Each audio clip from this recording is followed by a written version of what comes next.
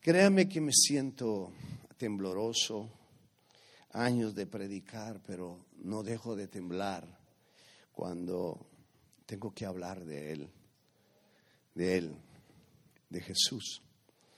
¿Y por qué? Porque cada día que le conozco tengo que temblar más, porque cada día que le conozco sé quién es Él y temo delante de su presencia. Y quisiera que ese espíritu lo envuelva a usted también y que cada día su vida vaya creciendo espiritualmente y pueda ver con claridad lo que el Señor quiere hacer con su vida, con su familia, porque Dios está interesado en su hogar, en los matrimonios. Dios quiere restaurar vidas. Dios quiere hacer cosas grandes contigo. Dios sabe por dónde estás pasando. Dios conoce tu corazón, conoce tu situación. Él sabe que estás sufriendo. Él sabe que tiene necesidad. Pero Él está allí. Está ahí más cerca de lo que tú te imaginas. Él está presto para extender su mano de misericordia y de amor y a jalarte, fortalecerte, salvarte. Dios es real. Dios es real. Dios es real.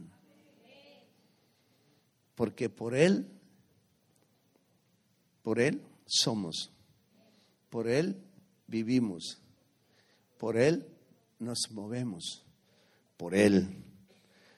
Y eso es a través de la fe.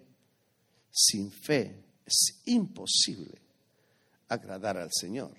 Tú me puedes estar escuchando acá y puede ser que te guste lo que te estoy diciendo. Puede ser que no. Pero como sea, te quiero decir una verdad absoluta. Si lo que tú estás escuchando no lo recibes por fe, es imposible que puedan haber cambios en tu vida. Tú puedes estar sentado acá, escuchando una palabra de Dios, pero si no hay fe, tú sales lo mismo o aún peor todavía. Así que si tú quieres que la palabra transforme tu vida, tú tienes que estar muy atento. Por eso tenemos que tener muy en cuenta que estamos oyendo, si verdaderamente estamos escuchando, estamos oyendo a Dios, o simplemente estamos sentados ahí. Me impresiona mucha gente que viene, se sienta y tiene el teléfono y viendo Facebook. Imagínese usted. O sea, qué simpleza, pues. ¿Cómo puede haber cambio en tu vida si tú no estás poniendo tu corazón en las cosas de Él? Amén. Amén.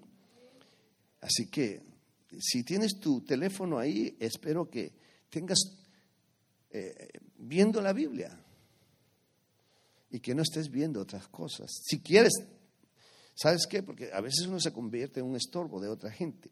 Si te interesa más el Facebook, de verdad te lo digo con todo mi corazón, no vamos a pelear, te amo y te sigo amando. No va a haber ningún problema.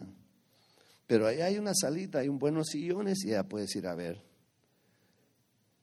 Y te lo digo con mucho amor. No como el amor que sale ahí de Walter Mercado, no, con el amor de Dios. Te lo digo así sencillito, de verdad. Esta casa, óigame, esto físico que tú ves aquí, ¿sabes por qué está la presencia de Dios en este edificio? Porque nosotros estamos aquí. Primero, si tú crees que Él existe y está y vive en ti, es suficiente para creer que Dios está aquí. Y esta casa se convierte en un lugar santo, porque los santos están acá. ¿Tú crees que eres santo o no? Qué bueno. Qué lindo tener esa certeza. Yo soy un santo. ¿Qué quiere decir santo? Un apartado para honrar el nombre del Señor. Hoy quiero hablar de, si no sigo por ahí me olvido del mensaje. Pero mire, quisiera hoy decir algo que está sucediendo. Nosotros los pastores, mucha gente que realmente está consciente y anhela vivir otra otra faceta de su vida o tener experiencias más sublimes con el Señor, definitivamente está pegando un paso para entrar a esa dimensión que el Dios de la gloria quiere que entremos. Dios quiere que vayamos de gloria en gloria, de poder en poder. ¿Me explico? Eso es el diseño de Dios. Dios no nos diseñó para quedarnos estancados. Una persona estancada es una persona que sufre demasiado. Una persona estancada no le encuentra razón a la vida. Una persona estancada sufre demasiado. Pero una persona que sabe y tiene la revelación del Señor que su vida tiene que ir en aumento, como en la luz de la aurora, hasta que el día sea perfecto. El diseño de Dios es llevarnos a la perfección. Y Él nos diseñó así. Pero tienes que tener ese conocimiento que tienes que crecer. Que si te quedas estancado, vas a entrar en un momento muy difícil de tu vida. La persona que está estancada es como el agua que estancada. Usted sabe qué pasa cuando hay agua estancada. Bueno, empiezas a salir un montón de cosas del agua estancada, ¿no? Y empieza también a tomar mal olor. Empieza a tomar mal olor. O sea, te empiezas a convertir en un religioso que en lugar de oler a Cristo, hueles a agua estancada. A agua estancada. O sea, nuestra vida está diseñada para alcanzar una estatura, y esa estatura se llama Jesucristo. Quisiera decirte algo. Estamos entrando a una dimensión totalmente diferente, se están marcando. Creo que la congregación, como parte de la iglesia de Dios, entró a un cautiverio en el cual hoy Dios nos está sacando de ese cautiverio para promocionarnos y llevarnos a otro nivel. Hay algo que está sucediendo, hay algo que el Espíritu Santo está haciendo. Si no lo está haciendo contigo, ten paciencia que Dios lo va a hacer. Si no lo está haciendo contigo, yo sé que el Espíritu te va a revelar. El Espíritu te va a mover para empezar y despertar. Pero creo que hay algo espiritual que se ha roto. Algo se ha roto. Algo ha pasado en lo espiritual, no lo podemos entender. Hay algo que el Espíritu está haciendo en los corazones. Hay algo que aunque tú te quieras negar, no puedes liberarte de algo que el Espíritu Santo te pone en tu corazón y te invita a ser diferente. Hay algo que te está incomodando en la casa, que no te sientes tranquilo. Hay algo que está provocando el Espíritu Santo y yo le doy gracias a Dios.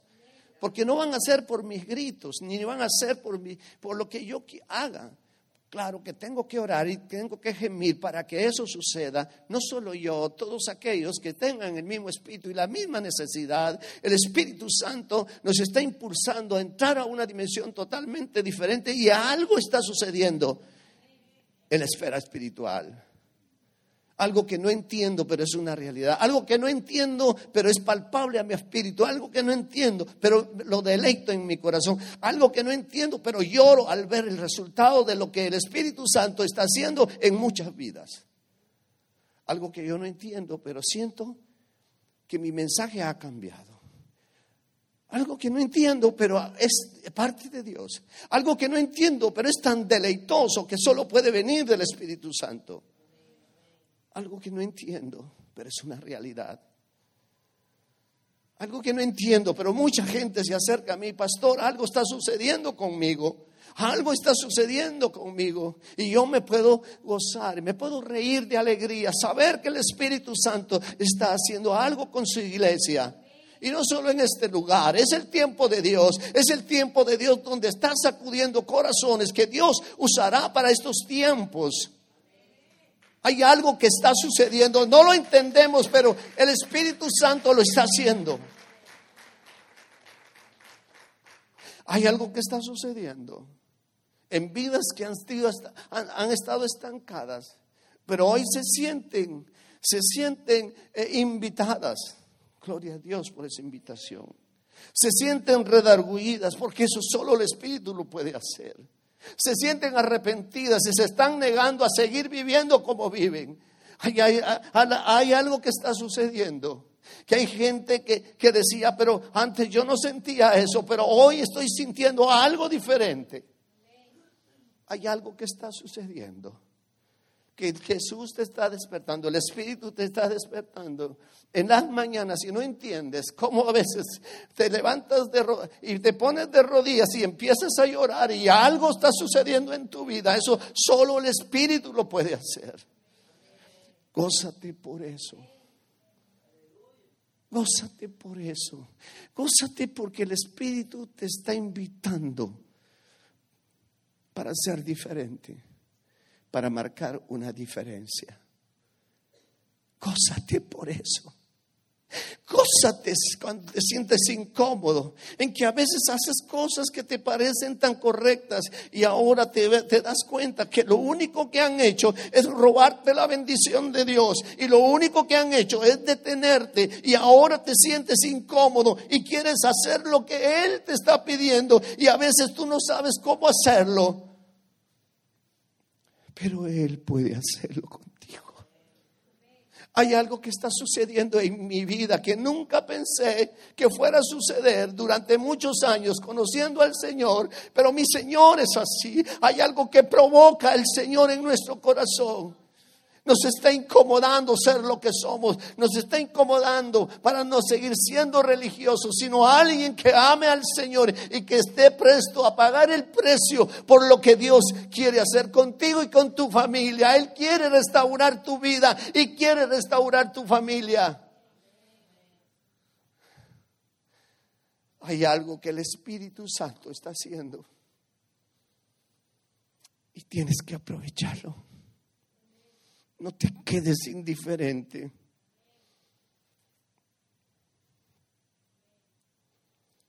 Nuestra iglesia,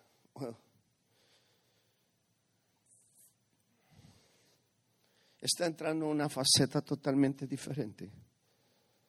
Y yo lo creo y lo recibo. Y es producto de mucha gente que tiene conciencia. Y a veces no solo de esta congregación. Porque yo entiendo que hay gente afuera que ama esta congregación. Hay gente afuera que está clamando porque suceda algo en este lugar. Estuvimos en un cautiverio, pero el Señor nos está sacando de ese cautiverio.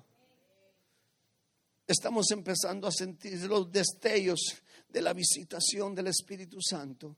Así que no te esté preparado porque de repente caerá aquí o fluirá aquí la gloria de Dios como nunca. Que no vas a resistir, que no simplemente vas a venir a pararte, a alabar a Dios, a pasarla bien aquí, sino que vas a ser tocado por ese poder de Dios. Y tu vida va a cambiar, vas a dejar de ser el mismo o la misma. Nuestra visión, la visión de esta iglesia, ser una iglesia de amor. Y usted debe de saber, es tan cortita la visión que Dios nos dio para esta iglesia. Tan cortita, pero tiene una esencia que solo puede venir del corazón de Dios. Una esencia que a veces uno recibe cosas de Dios, pero no conoce la dimensión de lo cual Dios quiere. Y hoy yo estoy viendo aún mayor de ver después de esta visión. Yo veo mucho más allá de lo que es y lo que quiere Dios con nosotros. Estoy hablando por aquellos que cada día se enamorarán más de Jesús y de esta congregación y cuidarán más de esta congregación. Y entenderán más el por qué es que Dios los puso en esta congregación. Amarán más esta congregación como nunca. Como nunca. Lo sentirás como tu segunda casa. Claro que es tu segunda casa. Sino que me lo digan varios aquí que han probado que los primeros que corren a auxiliarte son los de esta casa.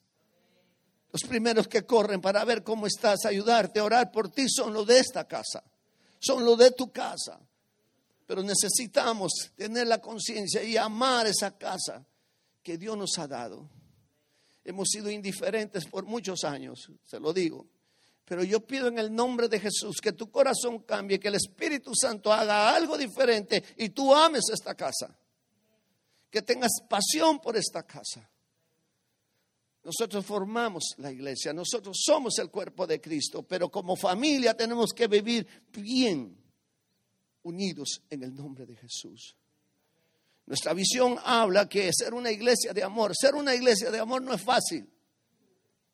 Ser una iglesia verdaderamente de amor, estoy hablando del amor de Dios, porque hay dos amores que se mueven dentro de la iglesia, el amor humano y el amor de Dios. Nosotros podemos estar trabajando en la iglesia, haciendo muchas cosas para Cristo por amor a Él, pero no es el amor de Él. Eso lo podemos ver nosotros en Éfeso, una iglesia. Si quiere se va conmigo. Leamos, no tenía eso en mí. Pero hagamos lo que el Espíritu dice, pues. Ese es Apocalipsis 2. Eso no lo digo yo, lo dice la palabra, por eso se lo estoy diciendo. Dice así: escribe al ángel de la iglesia en Éfeso. Esto es una orden que le está dando el ángel de la visión que Dios le dio al ángel, la visión de Cristo al ángel. Y le dice a Juan: escribe al ángel de la iglesia de Éfeso. Usted sabe que el ángel es el pastor. La visión que tuvo Juan fue 5 candeleros de oro y 5 estrellas. ¿Estamos? Aquí estamos hablando de que le escriba y le dice: el que tiene las 7 estrellas en sus manos, ¿quién es? Es Jesús. Y el que anda en medio de los 7 candeleros de oro dice esto. Eso fue lo que dijo Jesús. Dice esto: yo conozco tus obras. Y le está hablando a una iglesia. ¿A qué iglesia le está hablando? A la iglesia de Éfeso. Y Jesús, cuando escribe, Él siempre escribe, cuando inspira, Él lo hace con un amor grande. Jamás Jesús nos va a reprimir algo así, con enojo, con cólera. Él nos habla con amor, porque si no se contradijera, la Biblia dice que con el amor se corrige el pecado. Y yo quiero hablarles, y si a veces exalto o mi voz se levanta, no es que tenga un espíritu para regañarlo, de verdad que no, sino para poder meterme en su corazón y que esta palabra sacuda su corazón y usted se sienta más comprometido con la iglesia que el Señor le ha dado, que ame más la iglesia. La iglesia la conformamos nosotros. Nosotros somos el templo de Cristo. Él habita en nosotros. Y cuando todos nos juntamos aquí, imagínense qué puede suceder si realmente conociéramos la dimensión de lo que es amar el lugar donde nos reunimos y honrar al Señor. Y qué sucede en lo espiritual cuando nosotros estamos unidos como iglesia. ¿A qué provocamos a Dios cuando nosotros estamos haciendo lo que realmente su palabra establece? Porque Él lo que dice lo cumple. Y dice: yo conozco tus obras y tu arduo trabajo y paciencia, y que no puedes soportar a los malos, y has probado los que se dicen ser apóstoles y no lo son, los has hallado mentirosos. Y ahora le dice Jesús a la iglesia Maranata. Esta carta se la mandó a la iglesia Maranata de Miami. Y has sufrido, y has tenido paciencia, y has trabajado arduamente por amor de mi nombre. Y no has desmayado. Nos ha tocado duro, pero ahí vamos, ahí vamos, ahí vamos, creyéndole al Señor, no haciéndolo como Él quiere, pero ahí vamos. ¿Cuántos me están captando? No haciendo lo que a su corazón, o sea, lo que es complacer su corazón, no lo hemos estado haciendo, pero ahí vamos.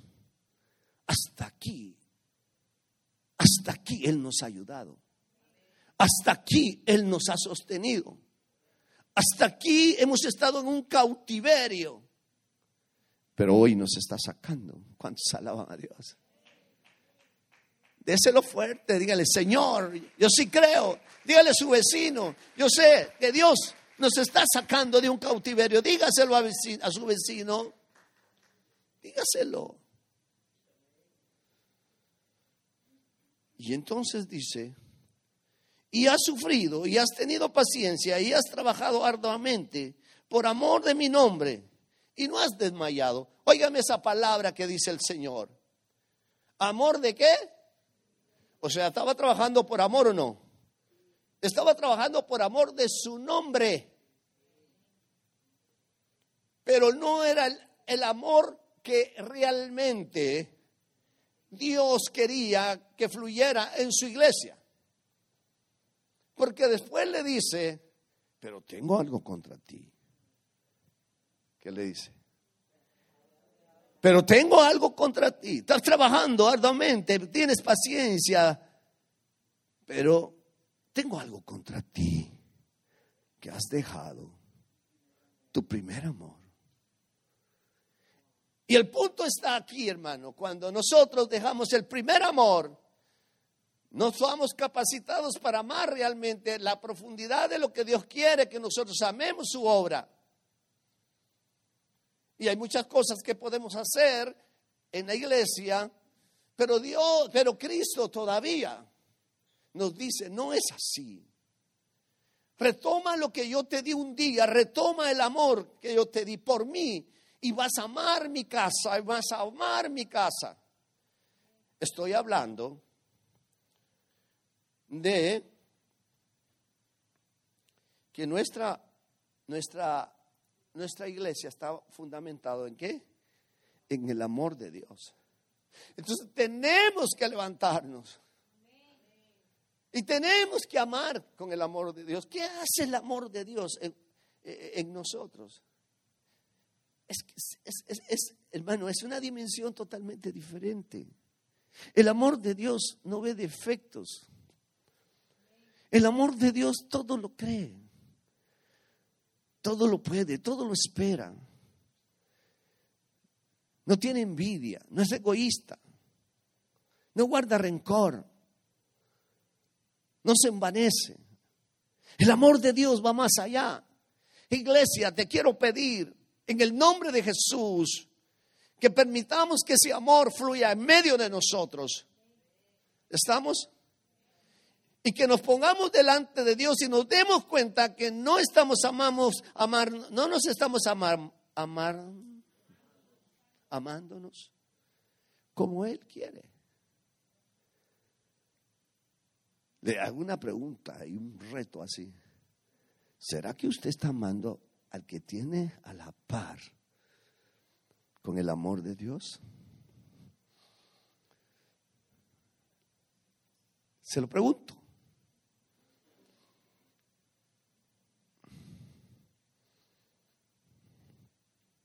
Seguimos ahí, ¿verdad?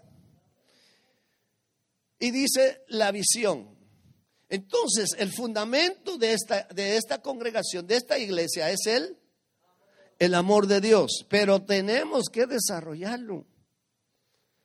Tenemos que desarrollarlo. Y eso implica pagar precios. Yo te voy a dar una clave para que el amor de Dios fluya en ti. ¿La quieres? Ok, es sencillo. No guardes nada en tu corazón. Sé puro en tu corazón. Es sencillo. Sé puro en tu corazón y vas a ver que el amor de Dios va a fluir en ti. Porque si hay contención, si hay celos amargos, si hay envidia, si hay falta de perdón, si hay amarguras, raíces terribles en tu corazón, es difícil que el amor de Dios fluya a través de ti. Te estoy diciendo esto porque tenemos la opción, tenemos la libertad, tenemos tenemos la capacidad, tenemos todo el arsenal para desarrollar ese amor. Primero, tienes que creer que ese amor está en ti. Hermano, yo siento que usted no, como que es un mensaje así. Pero tú tienes que creer que ese amor está en ti. A ver, ¿cuántos dicen amén? Pero se lo tengo que sacar, hermano. Hermano, el amor de Dios está en usted. Lo que tiene que desarrollarlo es así con el que tiene más cerquita, con quien se duerme en la noche. ¿Sabe que cuando el amor de Dios es el que mueve nuestro hogar, nuestra relación, mi esposa y yo, aunque esté roncando, yo tengo que dar gloria a Dios?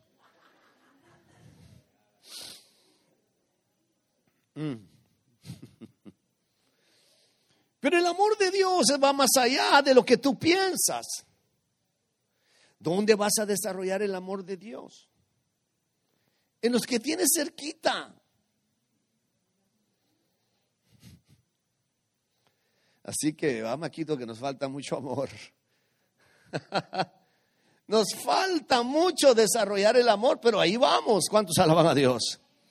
¿Sabe, hermano amado, cuando usted deja que ese amor fluya de usted? ¡Ey, hermano! Eso es que transforma. Sí se puede. Ahí sí podemos decir, sí se puede.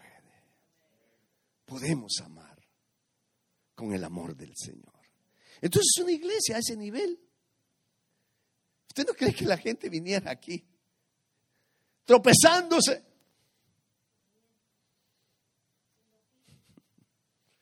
Tropezándose viniese a buscar aquí refugio, porque se sentiría amada con el amor de Dios. Nuestro amor es egoísta, porque es almático. Por eso que los padres, por eso los esposos hasta se matan, porque es un amor filial, un amor eros o un amor estorge. Es un amor natural, se termina. El amor ágape, el amor de Dios que fue derramado en nuestros corazones para que fluya. Así que ahora, desde que salgas de aquí, algo va a pasar por ahí y te debes de acordar, yo tengo el amor de Dios. Así que no importa qué me hagan, yo tengo que verlo con amor. ¿Cómo cree que viviríamos? Felices. Le podemos dar un aplauso a Jesús.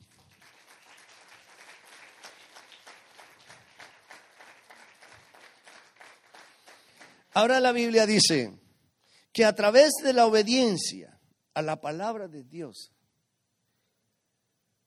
a través de la obediencia, obedecer es la llave más, para mí la llave mayor para abrir los cielos. La obediencia, hermano amado, mueve el corazón de Dios y lo haces actuar. Lo acciona, tu obediencia acciona a Dios. Dios no se puede quedar tranquilo si tú tomas determinaciones en tu corazón para obedecerle. Estamos medio tratando de, no era esto, pero vamos por ahí bien. Esta es una iglesia que debes de amar. Una iglesia, hermano, que cuando se te llama a algo, lo tienes que hacer con el amor del Señor. No pienses en el pastor, olvídate del pastor. Ámame, sí. A mí me gusta que me amen. Porque yo tengo un amigo que me ama.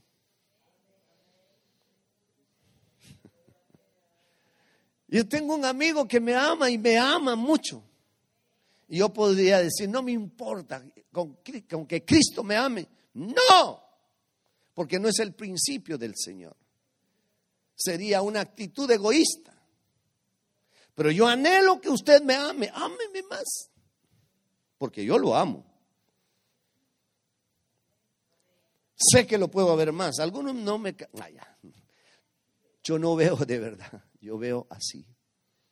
Los amo en el nombre de Jesús. De eso estén seguros que los amo. Que me falta que amarlos más, también estén seguros. Porque el amor va creciendo. La Biblia habla de que nosotros debemos de estimularnos al amor, que debemos de crecer en el amor de Dios. Cada vez que tengas a una hermanita que te cae mal, empieza y dice, Señor, echo mano de tu amor que está en mí. Allá voy y le voy a dar un abrazo con tu amor. Y lo agarra, rácate y le da el amor en el nombre de Jesús. Y ahí va a ver qué va a pasar. Bueno, espero que no se le voltee a la hermana, va y diga, mentirosa, no me amas, porque eres un hipócrita. Pero el amor del Señor quebranta todo yugo. El amor del Señor es el vínculo perfecto. Si es perfecto, entonces, pues echémoslo a andar. Entonces dice que a través de la obediencia a la palabra de Dios brinde a sus miembros. Obediencia. Si el Señor dice, hermano, el Señor dice claramente, ama a tu hermano, porque si tú dices que me amas, que no me ves y no amas a tu hermano, eres un mentiroso y el amor de Dios no está en él. ¡Wow! Hermano amado, es una verdad absoluta. No le podemos dar vuelta a la cosa. No podemos poner remiendos. No podemos agarrar atajos. Hay una línea directa que nos lleva al Padre. Y por ella tenemos que caminar para alcanzar las promesas de Dios. ¿Cuántos alaban al Señor? Entonces brinde a sus miembros prosperidad integral. Cuando habla la visión de integral, el anhelo de nuestro corazón es que sea espíritu, alma y cuerpo. Que el amor estorge, filial y eros sea abrazado por el amor ágape de Dios. ¿Sabe que cuando el amor de Dios entra en nosotros, se tienen que ir los resentimientos, se tienen que ir los celos, se tienen que ir las raíces de amargura, se tienen que ir porque se tienen que ir? Porque ya el amor de Dios está en nosotros. ¿Usted cree eso? ¿De verdad lo cree? Póngalo en práctica, pues. Debe decir, mira viejo, yo te amo con todos tus defectos. Te amo. No voy a decir vieja. Mira mi amor. Te amo con todos tus defectos. ¿Sabes por qué? Porque tengo el amor de Dios. Yo he visto matrimonios que se han divorciado, tienen 7 años de haberse divorciado y 12 años. Tenemos testimonios en México de las iglesias. Y el Señor se les reveló, creyeron, nacieron de nuevo, el amor de Dios entró en ellos, se perdonaron todo el pasado y ahora son re felices. Ahora, ¿qué religión puede hacer eso? Cuéntemelo usted, dígamelo usted. Deme siquiera una religión que pueda hacer eso. Solo el amor de Dios. Solo el amor de Dios. Yo los miro serios, hermano. Pero esa es nuestra iglesia. Hacia eso vamos. Y hoy se marcó una etapa diferente en nuestra vida. Hoy, acuérdense de esta fecha. ¿Cuánto tenemos hoy? 29 de julio. Hermano Julio, tome esa fecha. 29 de julio. Algo va a suceder en tu corazón. Y sabes una cosa, a mí no me preocupa. Es que yo sé que va a suceder. ¿Por qué? Porque esta es cosa del Espíritu. Alguien me dijo hoy, es que el Espíritu Santo ha venido preparando todo. Y todo está conjugando. Algo está sucediendo. Los corazones se están sometiendo. Ahora no te vas a rebelar cuando te toque hacer algo. Lo vas a hacer con amor, porque algo está sucediendo en lo espiritual. Tu corazón está siendo preparado. Ahora ya no vas a pelear en la cocina. Oh, qué rico, qué duro cuando están sirviendo. Sabe que yo, a ver qué carne me voy a comer aquí, porque saber con cuánto lío lo hicieron y qué me estoy metiendo aquí.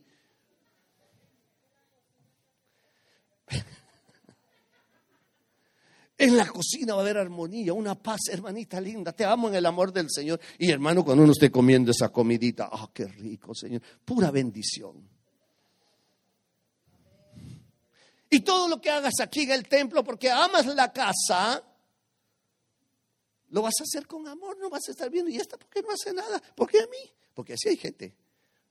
¿Por qué hace esto? Que no se cae, que no se cae. Porque no lo haces tú. Eso no quiere decir, porque mire, si amas esta casa, tienes que ser disciplinado, tienes que ser ordenado, tienes que ser limpio, no dejes cosas tiradas. Tienes que pensar que los baños no los tienes que tapar. Tienes que pensar eso. Estoy diciendo esto aquí porque es parte de eso que afecta a la casa, ¿o no? Que haya un orden en casa. Hermano, mire, gracias a Dios que hay bastante gente porque no amamos la casa de Dios. Nos falta, pero yo sé que ahora, hermano, el que ama la casa de Dios está pensando, tengo que estar siempre y cuando no tenga que hacer. Pero si usted llega tarde a la iglesia, es simple. Es que todavía no se ha desarrollado ese amor hacia la iglesia. Que sé que el Espíritu lo va a hacer contigo, ¿oíste? No te estoy regañando, ¿verdad que no? Pero el próximo domingo tú vas a decir, wow, yo quiero ir a la alabanza. Quiero ir a adorar a mi Señor. Quiero, Señor, porque es lo único que te puedo dar a ti, adoración y alabanza. Estoy agradecido por el lugar que me has dado. Quiero adorarte ahí, Señor. Y llegaré temprano. Estaré juntos con mis hermanos. Me gozaré con mis hermanos. Ese es amor. ¿Estamos? Ay. Entonces, prosperidad integral. Espíritu, alma y cuerpo. Hay un hogar espiritual seguro. ¿Sí? Un hogar espiritual seguro, donde usted sepa que lo que se está comiendo es palabra que edifica su vida y lo sostiene y lo está preparando para los tiempos finales. Que sepa que está en un lugar donde no lo están entreteniendo ni están tocando sus emociones, para que usted diga, gloria a Dios, aleluya. Está bien, dígalo, pero usted no me lo dice a mí. Pero si yo le estuviera hablando de prosperidad y si yo estuviera de algo, usted me dice, amén, amén, amén.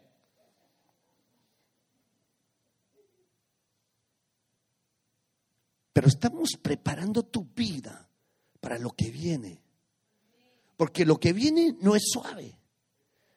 Pero si tú estás bien cimentado en la palabra, no te va a mover nada. Amén. Démosle un aplauso a Cristo.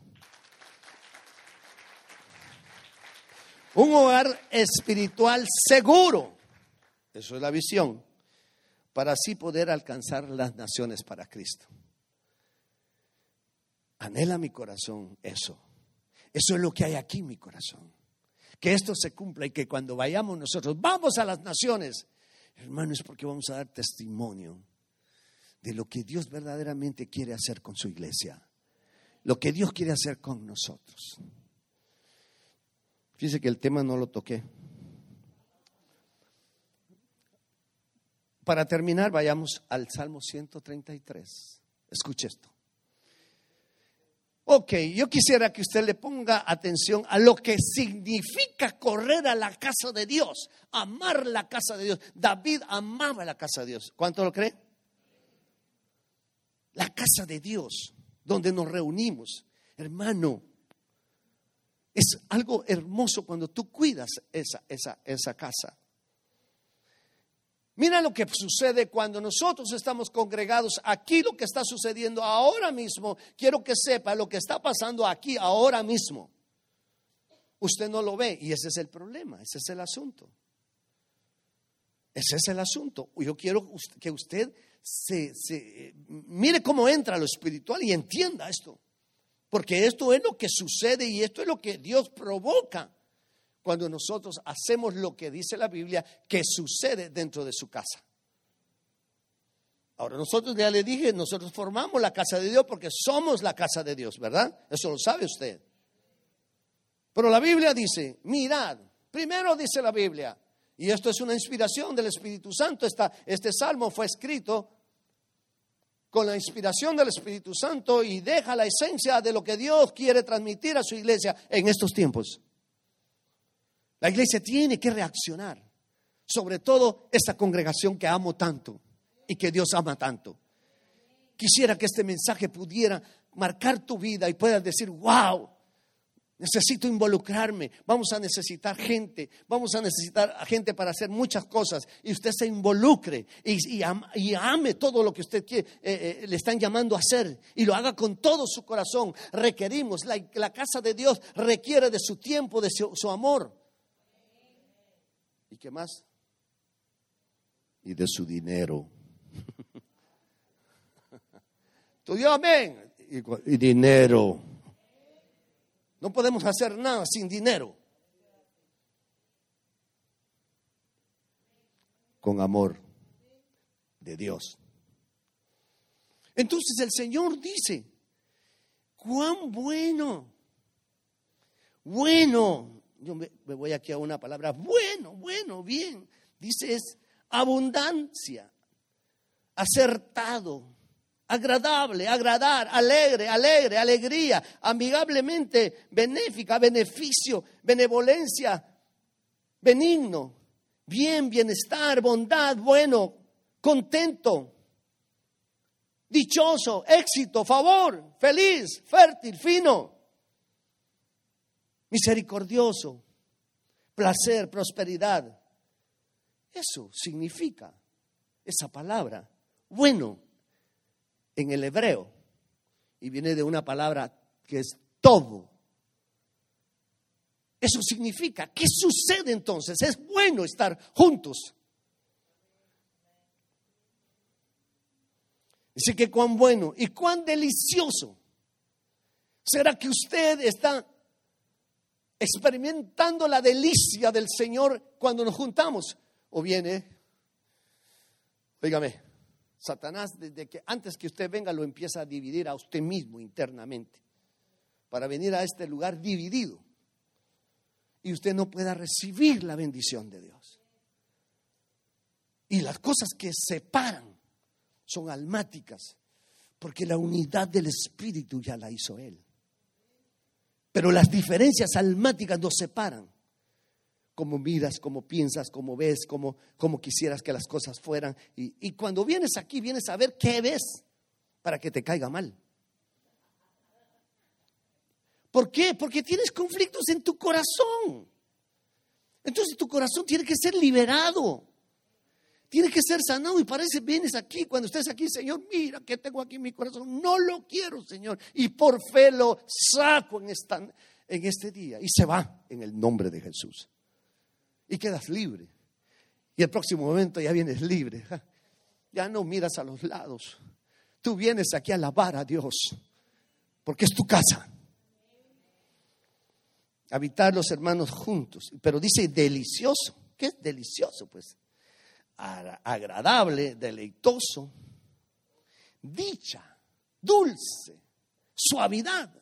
Es lo que nosotros tenemos que experimentar aquí en la iglesia. Y muchos dicen, ay, de paso que mañana tengo que ir a la iglesia. Óigame, qué conflictos hay en ese corazón. De paso que mañana tengo que ir a la iglesia.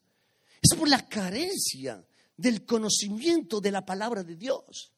Pero hoy la estás oyendo. Todo lo que está sucediendo aquí es espiritual y son cosas grandes y maravillosas. Y dice, es como el buen óleo sobre la cabeza. Dice que el estar reunido es delicioso, ¿va? Y dice, habitar los hermanos juntos, dice la Biblia. Juntos, aquí estamos juntos. Pero la Biblia dice armonía.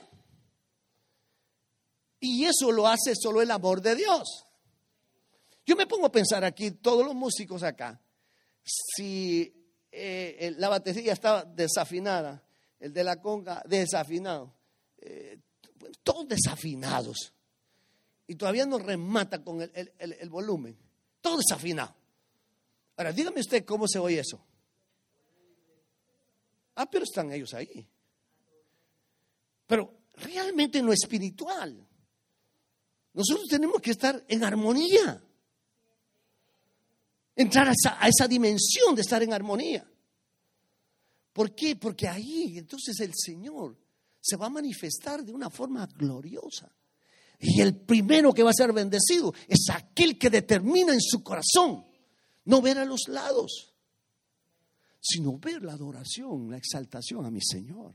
Y Él se va a gozar. Amén. Démosle un aplauso a Jesús. Y dice, es como el buen óleo sobre la cabeza.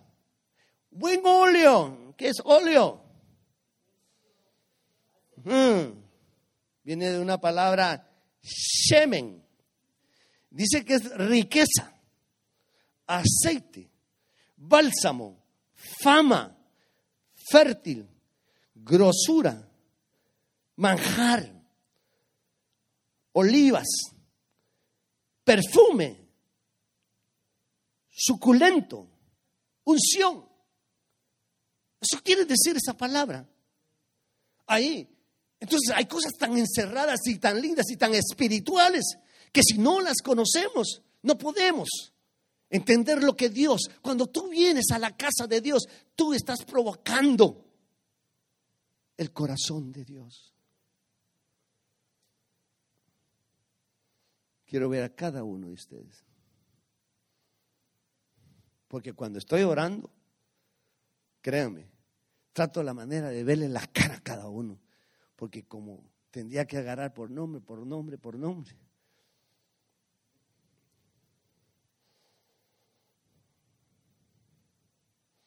Y entonces dice, el cual óleo sobre la cabeza. ¿Quién es la cabeza de la iglesia? ¿Quién es la cabeza de la iglesia? Oh, sí, ese aceite viene de la cabeza de Cristo. Y pasa por todo su cuerpo, que es la iglesia. ¿Cuántos alaban a Dios? Eso es una verdad. Ese óleo viene desde Cristo y empieza, hermano amado, y a correr por la barba y pasa por todas sus vestiduras. ¿Se puede imaginar en lo espiritual qué sucede cuando nosotros estamos adorando a Dios? El Padre está derramando esa unción, pasa por el Hijo y nos agarra a nosotros que somos su cuerpo.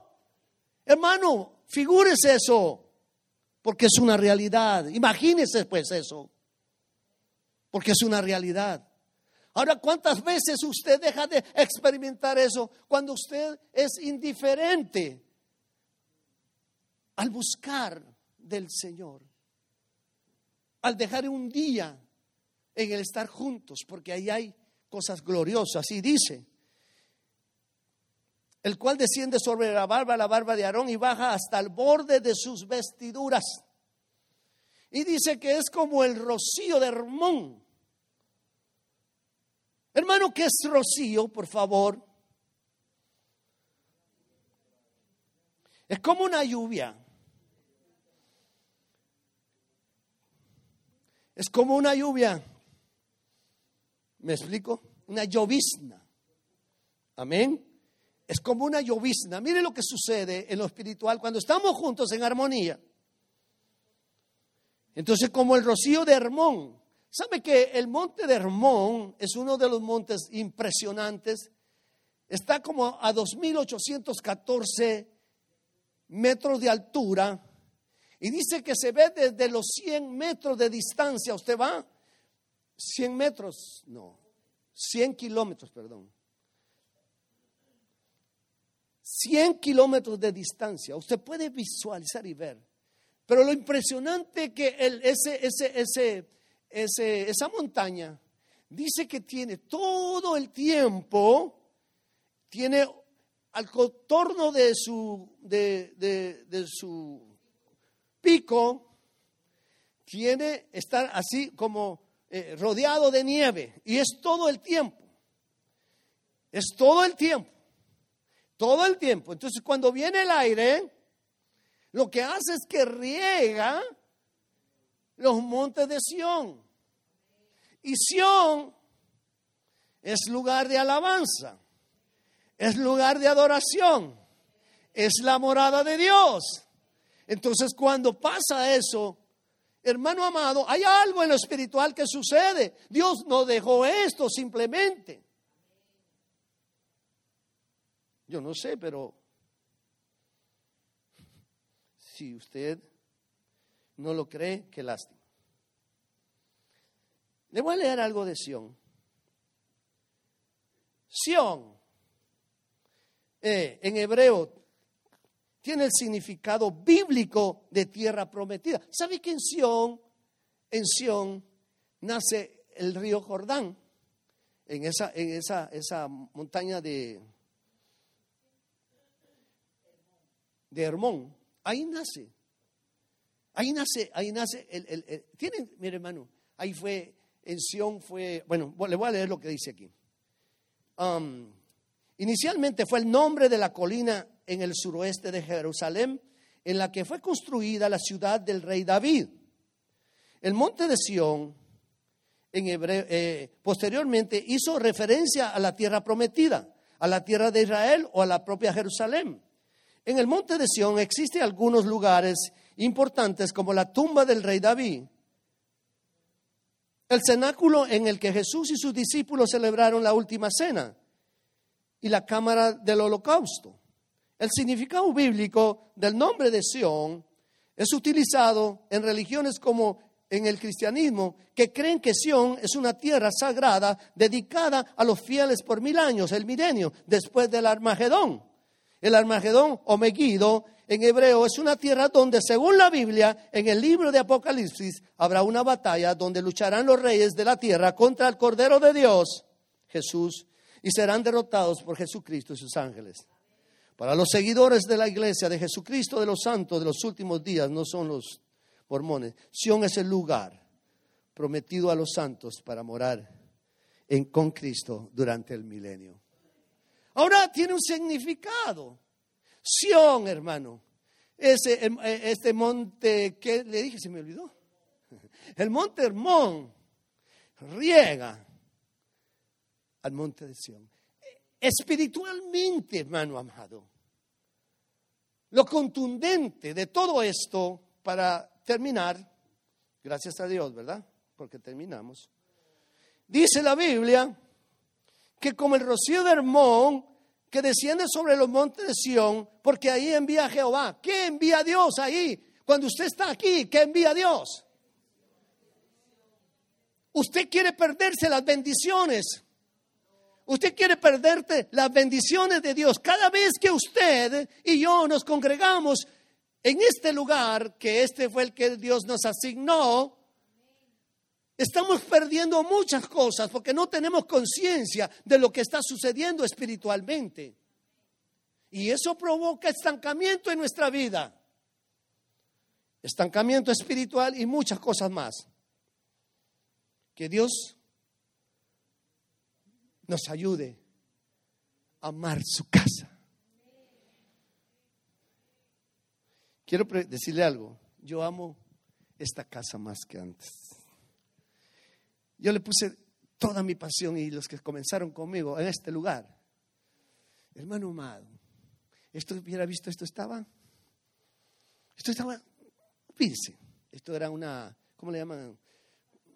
Una maquiladora llena de tantas cosas, hermano. Y cuando los pocos hermanos, que eran como 40 o 30 tal vez 30 más o menos, un grupito, y nosotros cogimos todo esto por fe, hermano, dijeron: pastor, pero usted está loco.